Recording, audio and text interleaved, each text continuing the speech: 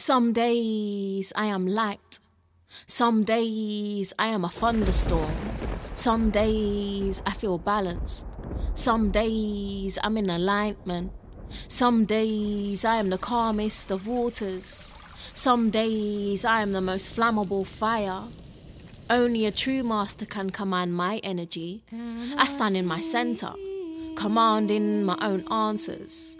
I am a warrior, freeing myself of society's expectations of me. I'm no longer in bondage, the bondage I tied and placed around my feet.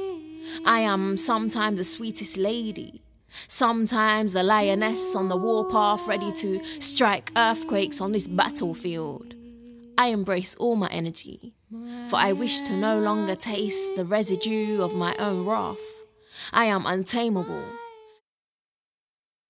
So we have Sharifa with us today. Hi, Sharifa. Hey, Sharifa. And I've known Sharifa from around about maybe 2011, 2012, something like that. And the other day, I was emailing somebody and I described Sharifa as the ultimate grassroots person. Aww. As in, you are embedded into the community in a way that I don't see other activists doing so much. And I think you do a lot of work within that, some good work as well, not just work, because people can do work and it's really ineffectual, but you actually do stuff. Thank you. Effectual. So I've met Sharifa's work. I can't even remember where we met. Did we perform on the same bill or something? Maybe. Yeah. Maybe. Oh yeah, because Sharifa's a poet as well. Mixed comedian, poetry. I'm not sure, but we've seen each other around I for a few years. I think I met you the first time at SOAS or something. Oh yeah, probably. Yeah. Well, I remember one of the like really good memories I have of you is when you ran Palestine Place. Wasn't it? Oh, that was a long time ago. yeah. That's where we connected more, trying to get things going and stuff, So tell us a little bit about yourself and maybe about Palestine Place, which is quite a few years ago. Wow. Going back into the history books. I just mainly do a lot of youth and community work. I've supported the United Friends of Families campaign of to do with supporting families of people who've been affected by deaths in custody. At the moment I do a lot of stuff with the community affected by Grenfell because I live down the road.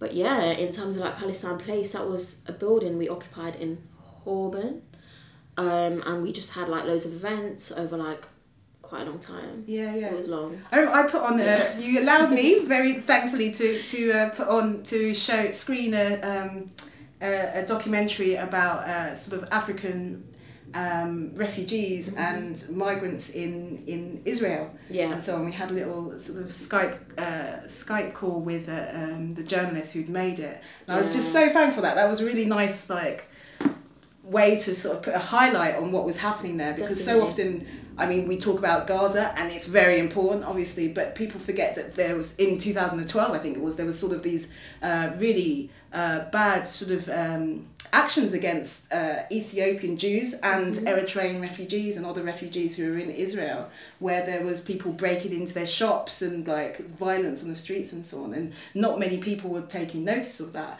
And obviously there's a lot of people who campaign about Palestine, but they forget that there's other things happening in that region. Pretty bad. The guy called David Sheen does a lot of that was him. on the ground. Yeah. You guys don't remember me from that place. I came there to interview Kadir Adnan, the hunger striker. Okay. Kadir Adnan. Yeah. And doing a live interview with him. Yeah. You facilitated a lot of good stuff. I was, I remember that place. What happened to it? Why did it? I don't know. No? To be honest, I can't remember. So much has happened since then. It was in the West End though. It was in Holborn and stuff. Yeah. There's an empty building down there. People are not going to allow that to carry on for too long. I think some of the other activists that were involved in that, I think they went on to continue to do other things more in relation to that. But for me as well, I wanted to do more stuff, not just relative to Palestine, so I kind of stepped back a little bit because I felt again what you just said, for me, I went to Sierra Leone that year and my eyes opened in a different degree of wait a minute, why is the world obsessed? Of course Palestine's very important, why is there an obsession about the Arab struggle and what about everybody else? So if we talk about boycott Israeli diamonds or something, I'm but they affected a whole community that's affected by neo-colonialism, who are made settlers within their own land, who have their own homes completely affected and all the rest of it, before they even get to become Israeli diamonds, you know. Mm-hmm. So I feel like then I had a more broader perspective. You look at the root of things. Yeah, so I was kind of, and at the same time, like how not Arab supremacy as such, but like how Asian people were seeing the Arab struggle as very superior to their own struggles. I'm like, why is Asian diaspora not doing anything about their own communities? And that started to kind of affect me. So I took a little step back. Of course, I love Palestine and I always speak about it, but wasn't the top of my priority list after a while. I found it to be quite a toxic space. Yeah. I think the Palestinian struggle attracts a lot of people in there for a lot of weird reasons, to Oh, be yeah? honest. Yeah, I do. And I didn't like it as well. And then I also found that I'm looking at the Congo and then I'm seeing Asian people who, like one of my friends is really vocal about this. He's like, you're going about Gaza, what about Kashmir? Yeah, Like, exactly. You know, well, why are you saying anything about that? If you want to talk about a struggle and people being, you know, systematically murdered, then look at the Congo. For me, so I felt like, that's got enough hands on it. Definitely, and then for me, it's like when the annual walk happens to support families of people who've been killed by the police or within the state system. I'm like, where's all these people that come out for Palestine? Why are you not even turning up for families that are completely traumatized and affected by violence on your own in this country that you live in? And for me, that I just became quite frustrated at that, like, because I'm like, solidarity for what? Like, because that's more like, I understand in a sense, it became a bit fashionable and I didn't really want to be a part of that. Like, and there was some, you're like, you're not here for the right reasons.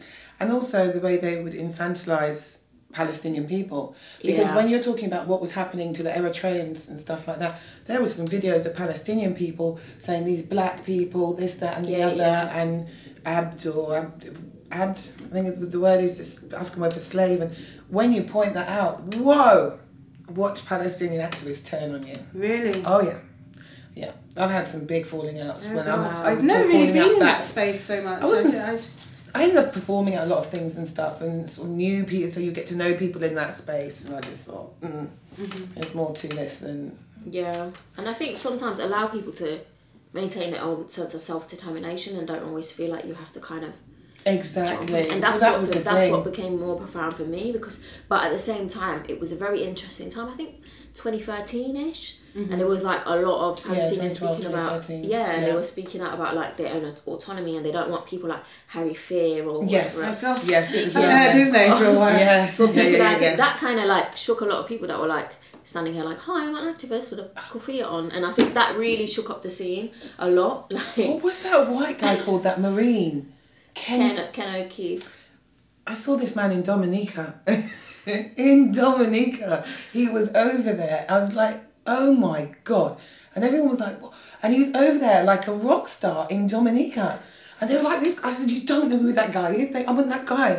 And, oh yeah, he's this like crazy American property owner. His name's Ken O'Keefe. I know who he is. So yeah, that's the last time I saw him, and I just thought that whole thing was just weird. I don't know who he is, but I think I don't want to know from the sounds of it.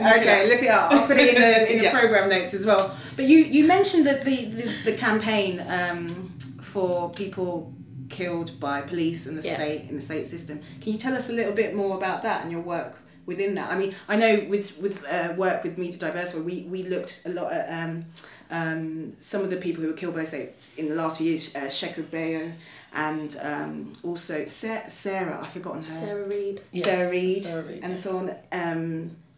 Are those areas that you've worked in, or what I think it's just mainly just supporting people like Marcia Rigg, and at the same time, like, if they need like an event organised to maybe raise some money or some awareness, that kind of thing, just supporting where you can. Or like, I remember I put on an event on Boardwater Farm to support, for Mark Duggan's children and the rest of the kids on the farm. Was there like barbecues and stuff and people outside? I was there. That was that was like a year or something. Okay. After. This was like something more like we put on like different workshops for them. It was really nice. And what is is there any one campaign with Marcia, etc., that stuck out for you and at all? Can you tell us? Like I was saying, in terms of like the Duggan campaign was very like, that really hit home for a lot of people.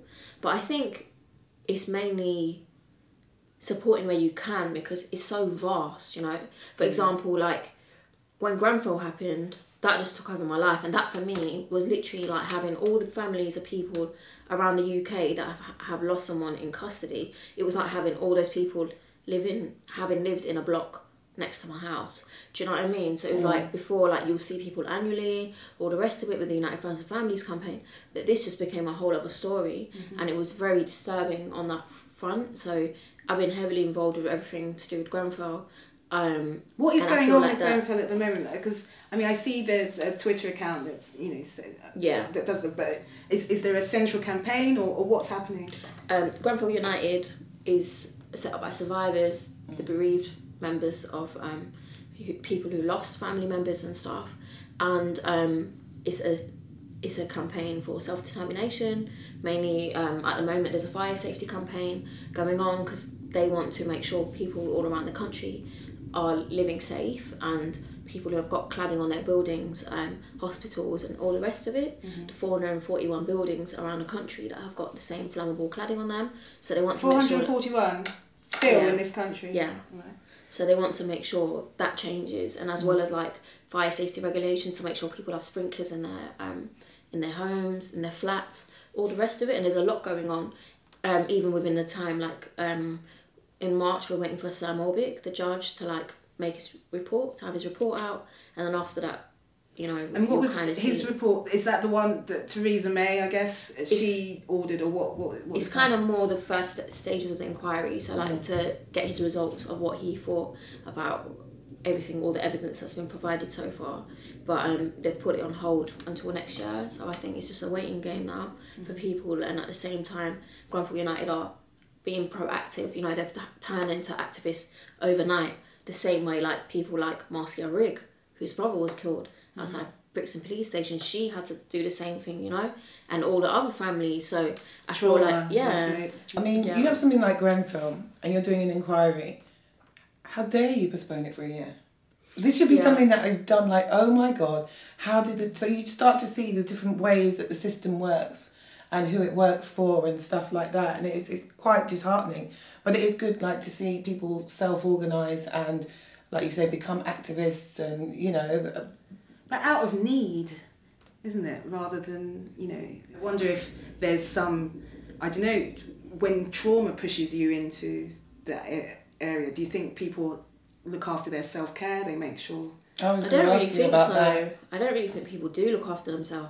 Some people might have the privilege to like maybe go off and do their own thing for a little while and come back and look after. But if you've got family, like if, you know, like there's families of people that are affected, so the dad can't just fly off to Morocco or whatever. Or, you know what I mean? Like it's not that simple. And I feel like, as you can see from even the United Friends and Family campaign, there's not been that much respite for people. And I think respite is necessary, but not everybody has the privilege or the opportunity to go and get the respite that they need, because they have so much responsibility on them. Because I think there's the two different types of activism. There's people who come in to go, okay, I want to come and just randomly help with this, or there are people who are pushed into it because they lost a brother or a son. Or I just find it like heartbreaking, some of it though. Like I remember going down to a vigil after gosh, I can't remember who it was. Maybe it was a Mark Duggan anniversary thing or whatever. And it was outside Tottenham Police Station, and I recreated the scene for my book because it really moved me. And it was like Roger Sylvester's parents, and like, we're not going to go back to Dominica till this is solved. And I just thought, just go back. Like I just thought, you know, the people were walking around with pictures, framed pictures of their dead relatives. And I don't know, it just really moved me, because I just thought they still in the bottom of their heart have some faith in that this system is going to come and help them in some kind of way. Yeah. Or they will get... I mean, I'm not... Look at Hillsborough. Yeah, no, exactly. It took 20 years. You know, at the same time, definitely, but the fact that over 1,500 people have been killed by the state since 1990 and not one officer has been prosecuted. So we only have to look at that, and that's why, like, when we talk about other things, and I think that was part of the trauma, like in the first few weeks, like after Grenfell, like when I actually realised, I was like, you know, people would say all kinds of things to you to try and make you feel better. Like, oh no, this is what happened and all the rest of it. But at the same time, it was the realisation of like justice. Like we've been waiting for justice for so many things, and inquiries and inquests, do they even provide any form of justice? What is justice? Yes, exactly. You have to decide what justice looks like, what's the balance, you know, how much do you keep back for yourself, how much do you...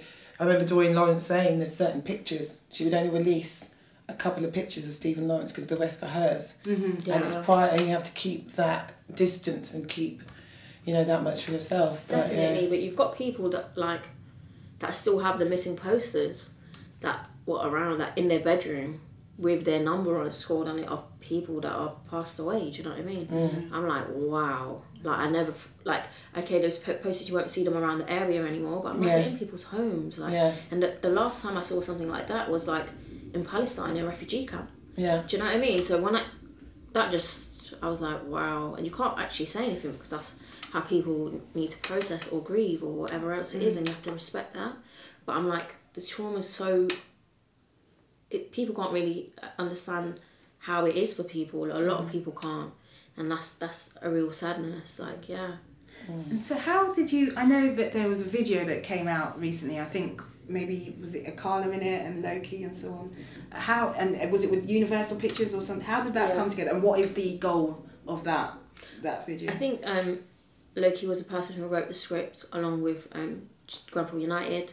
And they just wanted everybody involved that was either from the community, not just the community, but I mean people that were from the tower or lost people, and then to gain support from other people outside of that as well, so like Stormzy, Adele, all the rest of it. And that's mainly to make sure, because that was for the 1.5 year anniversary, to bring it back into the eyes of the media, because you know, medias have changed their channel. People aren't as interested. Even when I talk about Grenfell sometimes, my friends don't want to hear about it. They're like, oh my god, here she goes. Like, you know, they avoid you because they don't want to hear about depressing stuff. And it's not about it being depressed. Sometimes we need to talk, you know? And I feel like that's what it was, the purpose is for, but also to now build a fire safety campaign. This isn't a charity film, this is a clarity film. This is about what happened 18 months ago in Grenfell. The voices of those who shouted from the windows. I lost my friend. My wife. My brother. My father. I lost my daughter. I escaped through thick, toxic smoke. I was in a coma for 2 weeks. We stood and watched our homes burn. We saw our neighbours at their windows, screaming for help. We talked to them on the phone as they breathed their last breath. 72 people died in central London. We have lost the people we've most loved. Home is where you rest your soul. Not where your soul should be made to rest. They say home is where the heart is. I woke up and mine was on fire. We are Grenfell United. We are the survivors. And the bereaved. We are raising our voices. And we will be heard. We are united for Grenfell. To discover the truth. Because we have to know how the people we trusted to protect us let this happen. We are united for Grenfell. Because in this country there are still 441 towers with cladding still on them. Politicians can't just let this fade away and leave everything to stay the same. It's too late for our loved ones, but it's not too late for yours. We are not asking for money. We are not asking for sympathy. We are demanding change. Change, so families up and down the country are safe in their homes. Change so that people, no matter where they live, are treated with dignity and respect. Will you stand with us? Will you stand with us? Will you stand with us? 72 people died in central London. And change must come. Forever in our hearts. Forever in our hearts. Forever in our hearts. Forever in our hearts. Forever in our hearts. Forever in our hearts. Never forget Grenfell. Join us. Be united for Grenfell. Visit support.grenfellunited.org.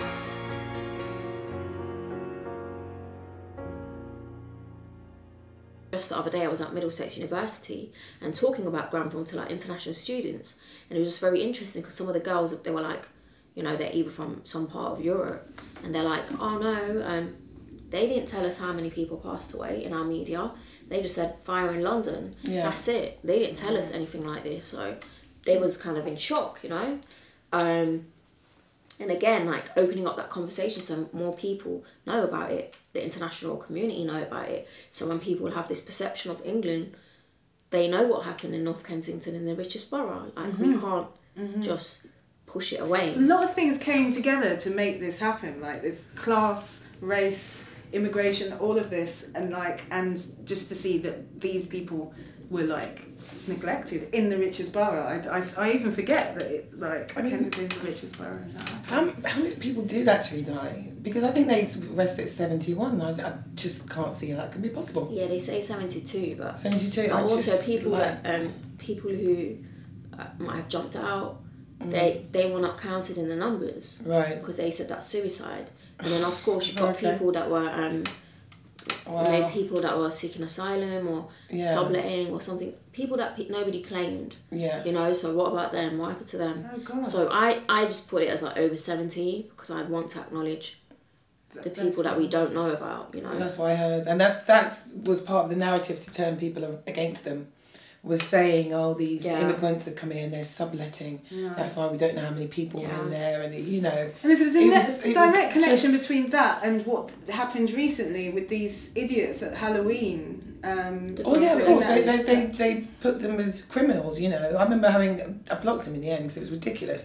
This guy was like, you know, those immigrants over here, they got a council flat. I couldn't get one. I was like, mate, we'll go and take one then. Do you know what I mean? You're jealous of people who burned alive in their homes. Oh my God. That's how the mentality that the mainstream media has got people being, like every Christmas, like I used to be a prison officer and they would go, oh, guess what these lags are eating? They're eating turkey. And these lags are eating, you know, they've got Christmas pudding. I'm like, they've got turkey that looks and got the texture of a fucking bloody sanitary towel, right? They've got peas that stink. They've got Christmas pudding that looks like something that came out of my daughter's nappy. Like, but I'm going, my God, you would actually write up a story to make normal people feel jealous of prisoners.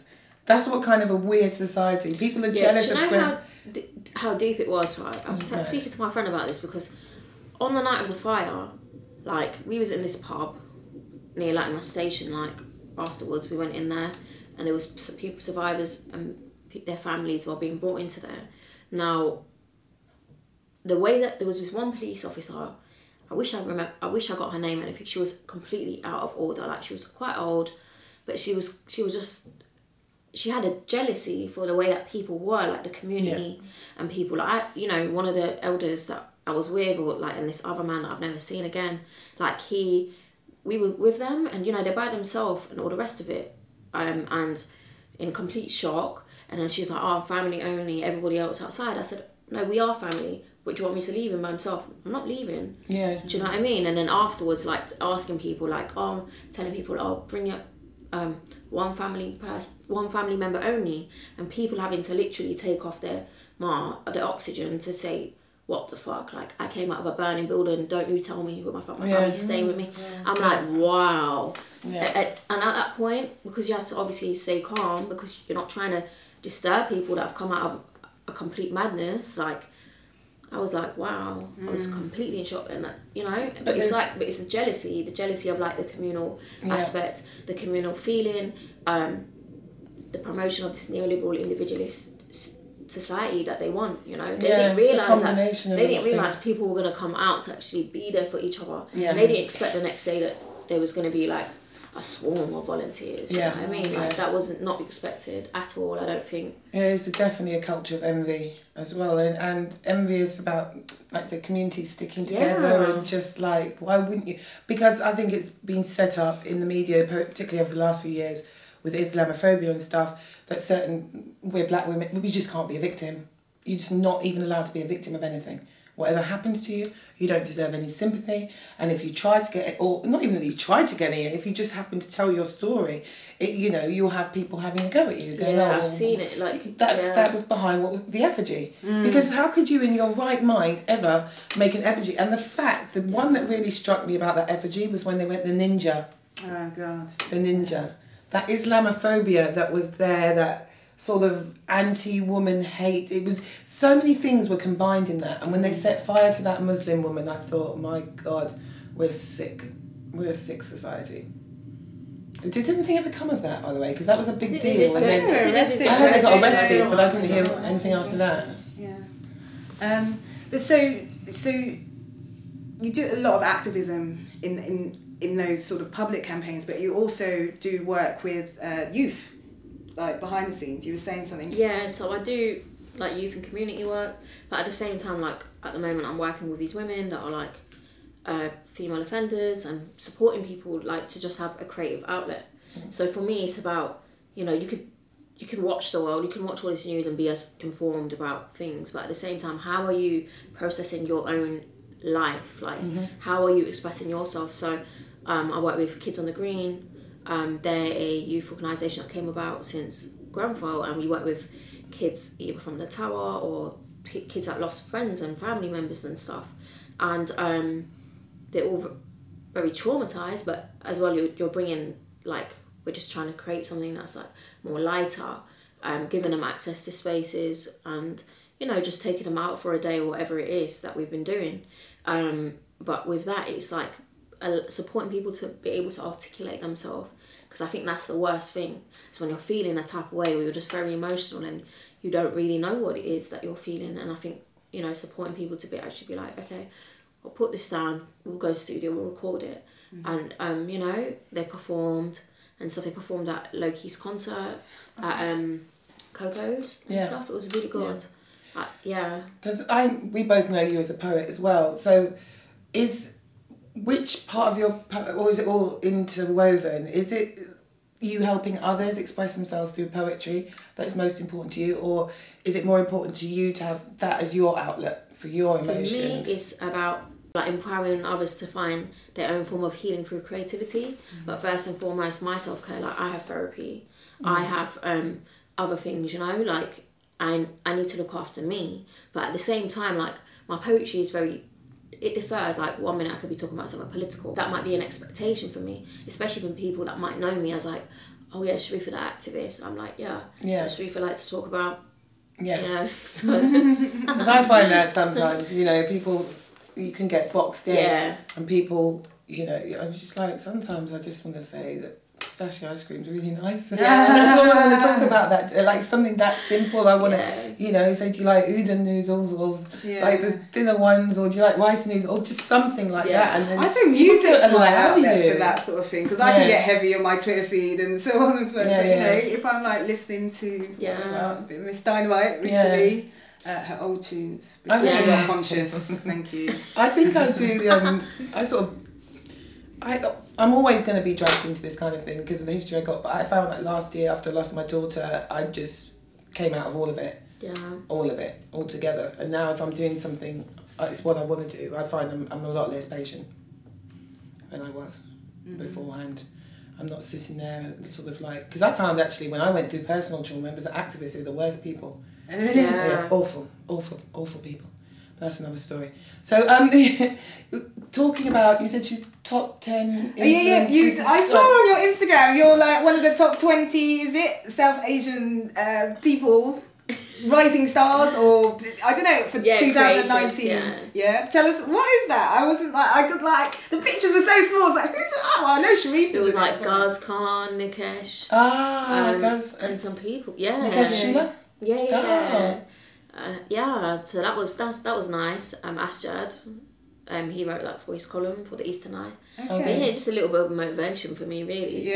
Because that was. So it's for creative people. So they're like saying we should be watching out what you're doing creatively this year. Okay. Oh, so it's not going to be an award show or anything like that, or. Well, you never know. Towards the end of the year. So what should we watch out for you, creative wise, in 2019? In that. I want to create my own spoken word theatre show. I really want to do that this year. Like, I've been writing stuff for a long time, but I feel like sometimes inviting people to come to see me perform for 10 minutes on a lineup, I'm like, I'm headlining, but 10 minutes, come on now. Like, I've got so much to say. Like, you know, that's like eating one of the hazelnuts on top of a cornetto. Like, it's like nothing. Yeah, exactly. So I want to put on a proper show for people, and there's so much right now that's like really kind of like affecting me, or like coming to play in my mind. Even all these R. Kelly conversations and like wanting to address certain things, I'm like, they really need addressing, and it's like how you go about it. So that's why for me as well, like I feel like before I might have had like the odd Twitter, Facebook rant, but for me it's about learning to articulate yourself so that can get captured and be more powerful in another setting. So that's really important for me, because otherwise sometimes people don't have respect for what you're saying, you know, and at the same time I'm like, I need to respect my opinion. Yeah. And then respect the people I'm trying to communicate with, you know? Sometimes you got to make a tweet a soundbite, and then your phone will start ringing and it's like, oh, it's BBC, can you come and talk to us? There's no money. And so on and so forth, yeah. Yeah, no, definitely. And I think, yeah, so that's one thing that I want to do. But other than that, I'm even maybe publishing a pamphlet, or if with my show, then to publish. But you've got a big body of work already. It's just that you want to put it out more. Yeah, I want people to have access to my stuff. Like, I'm going to be 30 at the end of this year, and I want to have something. I just found this new expression the other day because my daughter's godfather's Desi, and I was like, oh my god, I said brown don't crack either, and they said no, it's beige don't age. I've never heard that before. I was like, okay. They're like black don't crack, beige don't age. I was like, that's a new one for me. Yeah, so I mean, I want to have things more out there. I want to go into acting this year. Yeah, that's one thing that I really want to do, because I feel like I just want to be directed more. I want to expand. I've always loved the stage. Drama was always my thing since I'm in school. Like, that was my escape. That was my, go-to for expression. Yeah. And that's why I like spoken word, because I am able to do other things. But at the same time, I really want to go into acting. I want to write. So do you have, because you spoke about coming up to 30, do you have are you a kind of person who sets goals for yourself? Will you say by March I would, I want to have done this, that and the other? Because I find Sam is manic. Like, Sam will go, I'm doing this, I'm doing that, I'm doing this, I'm doing that. I'm like, I get it done though. That's what I'm saying, she gets it done. And it's made me more plan my life better knowing her, working closer with her. So are you the kind of person who plans and goes, well, I want to do, because I think it's... I don't think I have done that, but I think I do want to do that. Like, a part of me is like, I do like boxing, Muay Thai as well. So for me, it's like, March, April, I want to go to Thailand and train and work on my physical, so I'll have more energy, that kind of thing. Right. But at the same time, I'm like, I think I do need to do that. Yeah. I need to set myself certain things. 2000. My phrase for 2019 is rise and thrive. So that's what you should. Man, all of us. Mine is just go get that money. Yeah. God, I wish I'd learned a few when I was a bit younger how important money was. No, I don't want to be 30 and broke or in overdraft. Life is not for me. I'm manifesting financial abundance. It's important that people know that, because it's like, especially when you go to the activism world, there's a lot of I can't remember. It's so defeatist. Just what I mean, and it's a lot of jealousy. This person can't really care because they're not wearing a sackcloth and ashes, so that person's not a good activist and that person's. And I think it is important that people know you can be in that, and probably be a better, more rounded and effective person. If you are taking care of yourself. Money worries does affect people's mental health. It has done me in the past, So it's important to look after yourself financially. And I think that's as well for me, for my journey. Like, when I start coming to political meetings, people are like, oh, look at her now. But I'm like, I don't have a student finance no more, You're gonna pay for my travels to come to this meeting? No, so I'm going to sell my CDs. Like, good time. Yeah. So you're talking about putting your show together. Have you thought of doing any festivals, maybe like Edinburgh? I'm performing at the Verve Festival. Oh, okay. In Birmingham. When's the date of that? 15th. So we can let people know. The 15th, Feb? Yeah, and I'm performing at for Apples and Snakes at Jaw Dance on the 16th. Jaw Dance looks great. I've seen some videos of it. It looks really fun. Yeah, that's nice. What so is there anyone that you just said? I said Edinburgh Festival. Okay. You ever thought of going up to do the month-long August? I need to. Yeah. So maybe that might be a plan for this year. I think you'd have to go next year now. So we're already halfway through January, and it's like a... Yeah. I think all the blurb and stuff has to be, like, I think probably the good rooms would have gone by now, and you have to pay for your posters by March. But for next year, it would be something that I think would be definitely quite interested. Is there a dream person you want to work with, or is there, something you might... Because I know Sabrina Mahmood, she does script writing now, and she took her poetry somewhere. Is there anyone that could be watching, or we could tag them in that you'd want to work with? I really want to work with Riz Ahmed in the future. Because I love his Instagram. Yeah.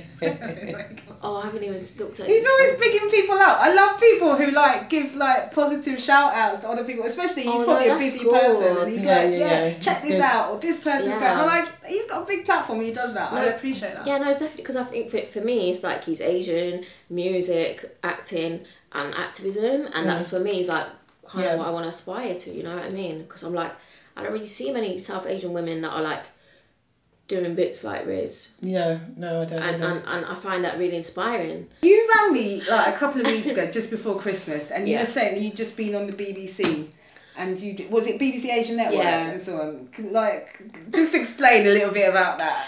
Okay, basically they called me to interview me about my views on Boris Johnson, and it was kind of about what his comments on the niqab and what he had to say and all the rest of it, and him being cleared. So cool, I went on fine, but the presenter was very like condescending, very patronising. I was seeing a lot of like Islamophobic comments coming from like a South Asian male. I was like, wow, oh my gosh. Is he not Muslim?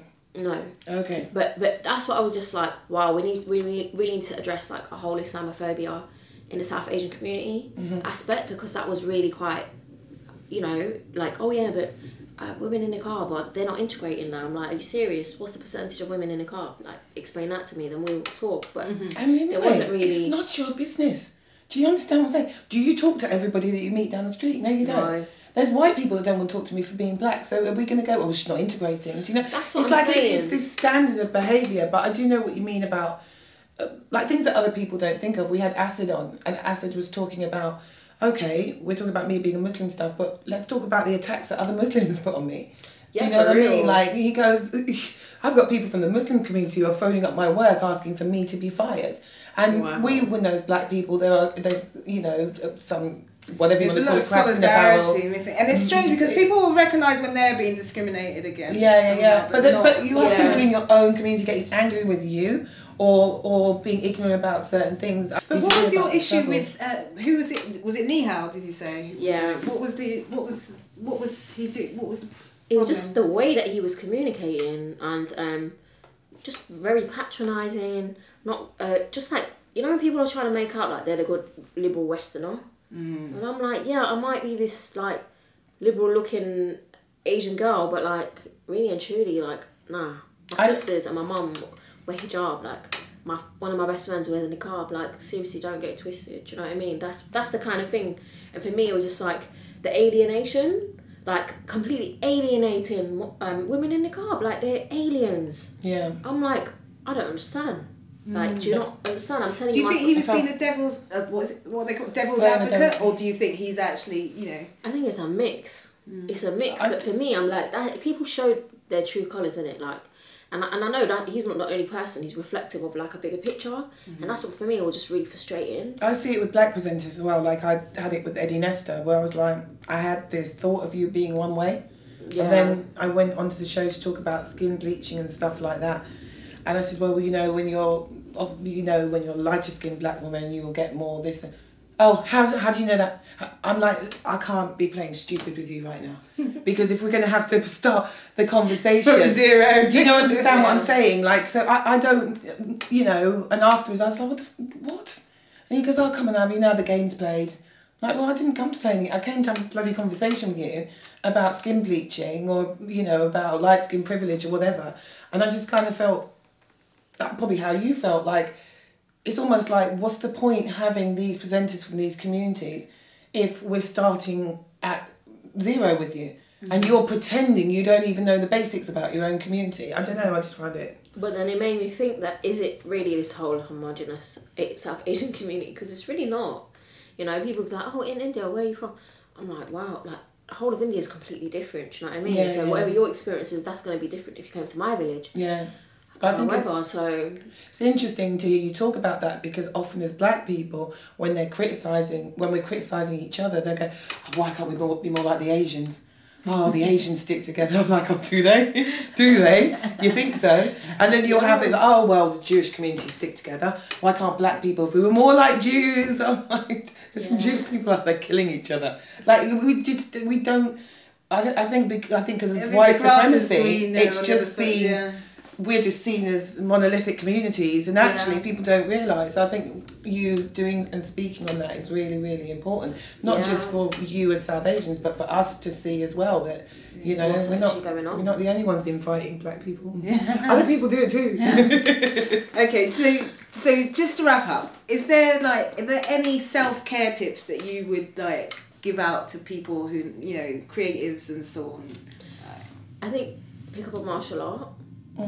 Make sure you're training. I go to the Brixton Street Gym like twice a week, do the circuit. I do Muay Thai, boxing. I think for me that's really helps in terms of my self-care. Some of us there's a lot of anger, especially in activists and stuff. I'm like, go and channel it healthily, please. Or go to the studio and do something, or paint, do whatever you need to do, but find your way of creatively expressing yourself. Yeah. That's really important for me, because otherwise people have just got pent up energy and they're not healthy to themselves or people around them. And I'm like, you know, we can be like really passionate and like, oh, look at her, she's on fire all the time. But at the same time, I'm like, that's not healthy. Yeah. I don't want to be the person that's on fire all the time, because it's about... I'm trying to live a bit more... I think it's about... That was actually writing for Writers of Colour. My last paragraph was like, listen, sexual minorities and all minorities, just go to the gym. Train yourself, do what you need to do. Do you know what I mean? And then, you know, because I'm saying the way post-Brexit Britain is anyway, probably going to need to punch some people up. So I don't think it's about punching, it's about releasing your energy. I'm sorry, but it's both, you know, it's a good bonus. Okay. You know, if you want a high-vis jacket, guy coming up to you shouting in your face, I'm not going to be going, oh, well, for self-care, I'm knocking you out. I mean, it's just like, I think it's important to for both reasons in this current climate, for self-care and to get that negative energy out, and also to be able to defend yourself. Yeah, no, definitely. Muay Thai elbows all day. Okay, thank you so much for coming. Thank you for having me. Thank you. It's been a pleasure. Some days I am light. Some days I am a thunderstorm. Some days I feel balanced. Some days I'm in alignment. Some days I am the calmest of waters. Some days I am the most flammable fire. Only a true master can command my energy. I stand in my centre, commanding my own answers. I am a warrior, freeing myself of society's expectations of me. I'm no longer in bondage, the bondage I tied and placed around my feet. I am sometimes the sweetest lady, sometimes the lioness on the warpath, ready to strike earthquakes on this battlefield. I embrace all my energy, for I wish to no longer taste the residue of my own wrath. I am untamable. Let the spells of the thunderstorm unleash the way nature demands. Seek shelter if your eyes do not watch in awe but scorn. I am magnificent, an extreme of seasons, able to provide the most joyful delight. Some are rain clouds that fall heavy by night. My energy cannot be contained. Suppression is harmful, the devil's game. I am wonderful, a Scorpio with sharp senses. No need to look over a shoulder. 20/20 vision for the unseen, always tuned in with my God-given intuition. They love my light, yet fear my darkness, scattering, receiving signals of my altered vibration. I embrace both sides of my glorious coin. I am magical, learning the strength and power in my cycle, embracing my being, my unforgettable essence and meaning, exploring every crevice of my multi-dimension, making peace with every angle that makes me human. Keeping an eye on the moon, the stirrer of my emotion, keeping watch, foreseeing my energy's full bloom.